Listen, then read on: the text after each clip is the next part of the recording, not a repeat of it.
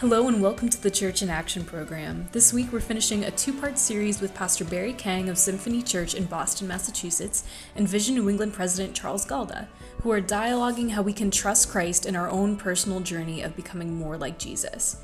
If you missed part one, you can go check it out on our website at visionnewengland.org or on your favorite podcast streaming platform. We hope you enjoy. We articulate often at Symphony a certain philosophy of ministry or disciple making that I think is actually, influenced by our culture, our Asian culture.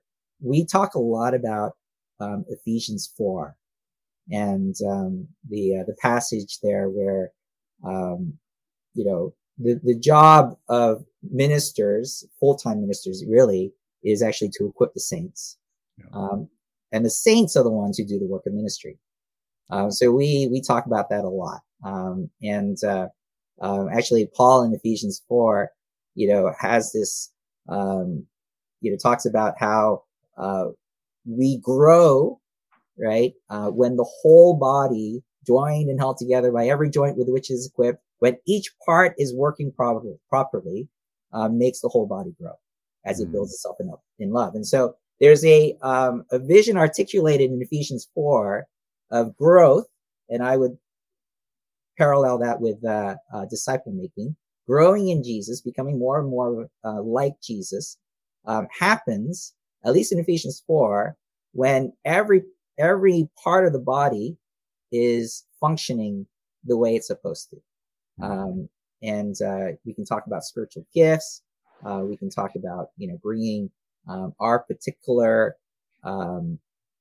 God-given, talents and abilities to bless the church in such a way that the whole body grows. And so we often, I took that old saying, the old African saying, it takes a village to raise a child. We will often talk about how it takes the church to make a disciple. That discipleship isn't something that happens simply only in a sort of one-on-one kind of context or a one-on-many kind of context where like I'm, the preacher's up there, saying, this is the word of, teaching the word of God and then saying, or maybe saying, follow me. It's a vision of a community that is growing together as it, surrenders itself, as it seeks to disadvantage, was willing to disadvantage themselves for the sake of others, that they may grow. Yeah. And so would you say there's a very intentional process you've employed at Symphony, or is it more a culture that exists? Yeah, I mean, it's both. We strongly, lean on our small group system. We call it family group. We call it microchurch. Which is very small. Could you just clarify for folks, when you say microchurch, how big are you talking about? Yeah, we're actually, it's not as micro as it used to be. During the pandemic, it was 4 to 6. But now we're, I think the ideal microchurch size for us is about 8 to 12. Okay. Once it gets bigger than that, we talk about multiplying. We wanted a setting where every person felt and realized that they were critical to the growth of the body. Once you start getting into much larger numbers, it's hard for every single person to feel like I need here. There's something I can bring to the table. And so that's, I think, the beauty of the small groups, of small groups. It's a setting where every person is important. Every person, if they're gone, is missed. They can use whatever gifts God has given to them in a way that can be a blessing, and encourage and uplift the whole group. It is helped by our culture, which is more sort of community oriented, socially oriented, than I would say the more the dominant individual focused culture that that is around us in the West. Well, that's a good point too. I was really getting at kind of a disciple making culture based on some of, we used to talk about it in compliance work as the tone from the top. It sounds like there's a lot of tone from the top from you around the mission, about what a disciple is, about our role is to be doing the works of the ministry. So it sounds like there's some cultural, kind of Asian cultural stuff, and there's disciple making cultural stuff. Yes. that's really important here. Yeah. And we're a high commitment church, kind of unapologetically. To be part of our it's not that you have to come to everything, but we're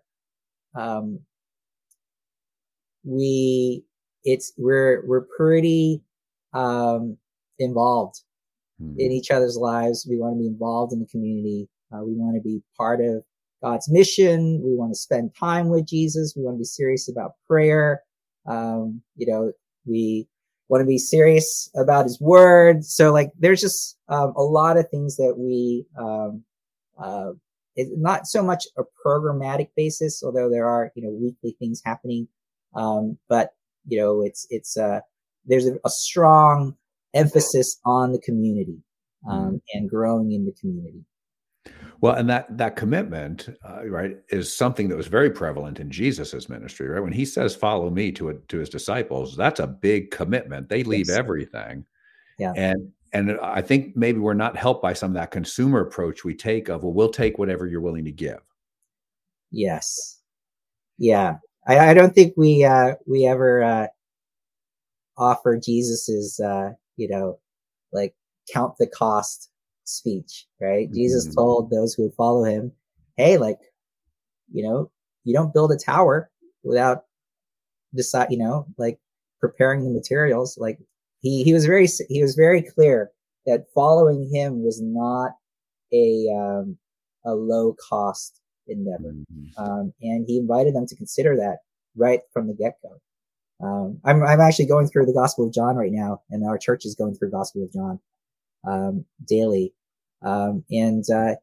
Jesus did not always make it easy to follow him. He said things that, raised the commitment bar, including, if I am the bread of heaven, right? If you want to follow me, I'm paraphrasing. If you want to follow me, you have to eat, of me. And they got all offended. What are you talking about? Many actually left Jesus.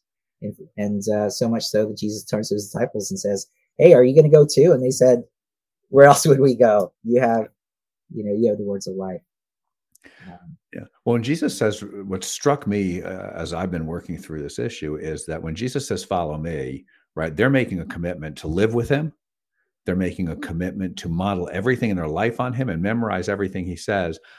Are we making a mistake by not telegraphing that really clear up front to people that if you are going to profess to be a follower of Jesus, here is the cost. And maybe there's more cost we can't articulate today, but there's real cost to it. You need to reorder your life. Yeah. Yeah. That's the dance, right? How do you take someone from where they are to where they need to be? If you, I do think it's important to articulate a vision of what like life in Christianity, like life following Jesus rather looks like. But at the same time, I don't know that it's that we're able to take people more than one step towards Jesus at a time. And so I think that's the tension. Certainly, I think there needs to be an articulation of the bigger vision. This is what we were headed to, just so you know. Like, this is what you're not saying yes to all of this right now. We recognize there's growth that's needed. There's steps that need to be taken.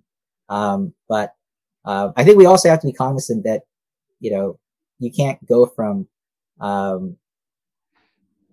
it's hard for us to ask someone to go from, being completely skeptical about Jesus to, giving their life away. We can't do that. Like Jesus can. There can be a spiritual encounter with Jesus that changes everything. But when we're presenting Christ and the gospel, I think we're to persuade. I think is the term that actually Paul uses. We're to we there. So that's the dance I'm talking about. And you make a really good point, I think, in this notion of, well, you need to present a vision of what life with Jesus can be like. And I'm not sure we're always accurate on that. We kind of sometimes we're like, well, all your problems will go away. And well, that's not true. Yeah. But there is a vision there about that life can be a light burden and an easy yoke. And I don't know that we are because then I'm willing to make the trade-offs, right? Because I want that. I think the disciples are like, they think that, right, I'm signing up to be a head honcho in the kingdom. That's I'll sign up for come with me, right? And maybe there's other motivations there too, but there's at least a piece of they can see something that they're willing to leave everything for.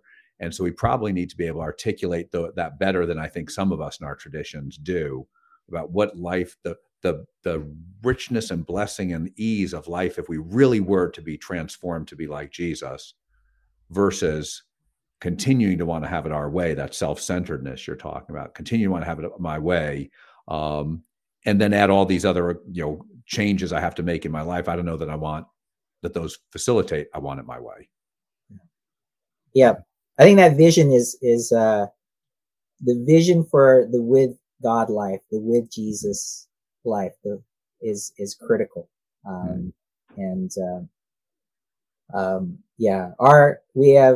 There's competition for that message and that vision.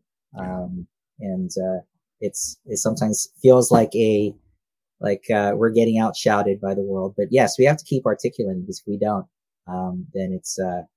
if without an articulation of the why, as Simon Sinek would put it, it's very hard for us to understand what, or be motivated to keep going. Yeah. Yeah. And so how do you know when your church is too big that I think that you probably have a view on every single person in the church and exactly where they are spiritually, but how do you pick who you're working with or you're assessing, and how do you know people are growing in that group and beyond? Yeah, that's a great question. I think too often we default to, do they show up consistently? I think faithfulness and availability, teachability, really important, but not necessarily, the mark of growth, because you can show up for other reasons. It's things that are hard to measure. One of the things that I go back to, I think the great indicators of, a gospel transformed life. And, one of them is, forgiveness. I find that is, very difficult for a lot of Christians to grapple with. But it's also, I think, one of the greatest indications that you understand that you've been impacted by grace. If you understand the gospel message of grace, then you're able to forgive. When I see, a follower of Jesus who, is able to forgive, and it's hard, but they're able to forgive. I see that, I think, is great evidence of growth. Are they the other, I think where the rubber of faith meets the road of life. Another one of those points is, are you willing to trust God with your finances? I mean, Jesus did talk about, money more than any other topic. Because that can be one of the idols in our lives, and especially in our consumeristic, materialistic society. I think being able to trust God with your finances is a great indicator of growth. It's a clear, indicator that you're willing to sacrifice, that there's a heavenly vision, if you will, something that is, motivating you beyond temporary pleasure or security. And you're making me think of, and you could also talk about, I can judge my spiritual growth by being with me when I drive, right? Or engaging me in a political conversation, because that seems to be two places we fail pretty miserably. Yeah. Is there graciousness? Is there patience? Is there kindness? Is the fruit of the Holy Spirit being developed within us? A lot of those character um, things that are hard to measure, that I think you can also see. You may not always see it in yourself, but others around you can see as well. Yeah. And one thing that I've been wrestling with recently is a sign of growth is when things aren't going well, when you're not on a spiritual high, when the circumstances of life all seem to be against you, are you still able to find strength in the Lord? As David at Ziklag, when he was with his community out in the wilderness, and they come back from battle, they lose everything, they want to kill him because he's the leader and he's the most to blame. He's able in that moment to find strength in the Lord. And I do see as like we have a young church, but I do see that as you go down the road of faith, one of the challenges I think is to be able to be able to endure and persist in the joy of the gospel, even when your circumstances aren't there. And I think that's why Paul says I've learned the secret of being content in all circumstances. And I think that's a great indicator of growth in Christ. Can you be content with Christ when you have nothing else? Yeah, I think so often I think when we hear that verse, we say, "Well, that would be lovely. I would love that," but we don't have the idea that there's actual effort on our part. Going back to your training and your practice, there's actual effort on our part that is necessary to be transformed, so that I could say that truthfully. Yeah, I think you have to be in that situation. You have to find yourself in that situation where you can then honestly say, you know what, Christ is enough. And the ways that, I think like giving, generosity is part of that. We give to, not because God needs our money, we give because God wants to grow us in our character and to recognize that he is enough. For example, we serve because our time, we realize, you know what, this is worth it. Our time, doesn't have to be spent just on me. I can be part of something bigger, and that's part of that training as well. What would you say to someone who's going through that difficult time and is able to say, no, Jesus is enough, but it still hurts a lot? And are those two conflicting statements, or can I say both of them fairly? No, I think you can say both. Okay. Because I think contentment and joy aren't necessarily just emotions. It's a recognition of reality, the ultimate reality. The other scripture passage that I've been dwelling in these days, mainly because I've been preaching in it, is Psalm 23. And that's one of the reasons David's been on my mind.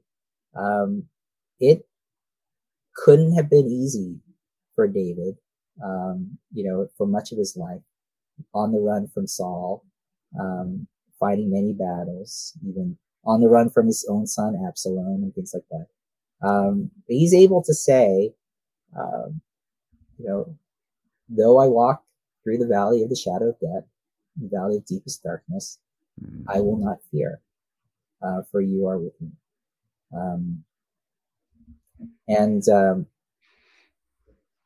I'm pretty sure David didn't think all was great.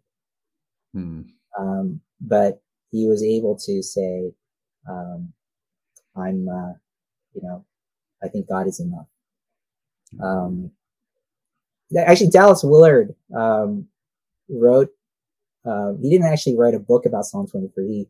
He taught about Psalm 23, and his teachings were collected into a book. But he talks about Job and this growth in faith that he has, 3 levels of faith. How in the beginning, Job trusts in God because everything in his life is great. And he is able to, he's faithful to God. He sacrificed every day. He worshiped God every day, and God blessed him. And that's, Dallas Wood calls that the first level of faith. But then there's a second level of faith where he has to be able to say, you know what, even if I don't have, like, God, I will still trust in him, right? And then the third level of faith is where Job comes into the presence of God, and all of his previous arguments and questions, they all sort of fade away in light of the sufficiency of God. And that's a third level of faith of sufficiency. And it's this, I really like that because it shows that we're on this journey. I may be at level 1 faith or level 2 faith, but there's more that God has for me. And I think it's really important to know that the paths of righteousness actually often go through the valleys. Yeah. Right. Like the way, he leads me on paths of righteousness for his name's sake. Next line, though I walk through the valley of the shadow of death, I will fear no evil. Because those paths of righteousness often do lead through the valleys. It's in those valleys that we really learn and grow in our relationship with God. Well, a verse I've been focused on lately is the one where Paul is saying all discipline seems unpleasant, but God does it to make you holy. Yeah. Right. And so we've said when we've gone through difficult stuff in our family, it's been like, okay, if he would just tell me what it is he wants to change, I will change it. And the reality is, no, we won't. Right. That's why we have to go through this, because even if he told us, and there's stuff in our lives we know we need to change, and he doesn't need to tell us, and we're still not changing that. Right. And so there's something about that suffering, as unpleasant as it's the only way we change, it seems. Yeah. Yeah.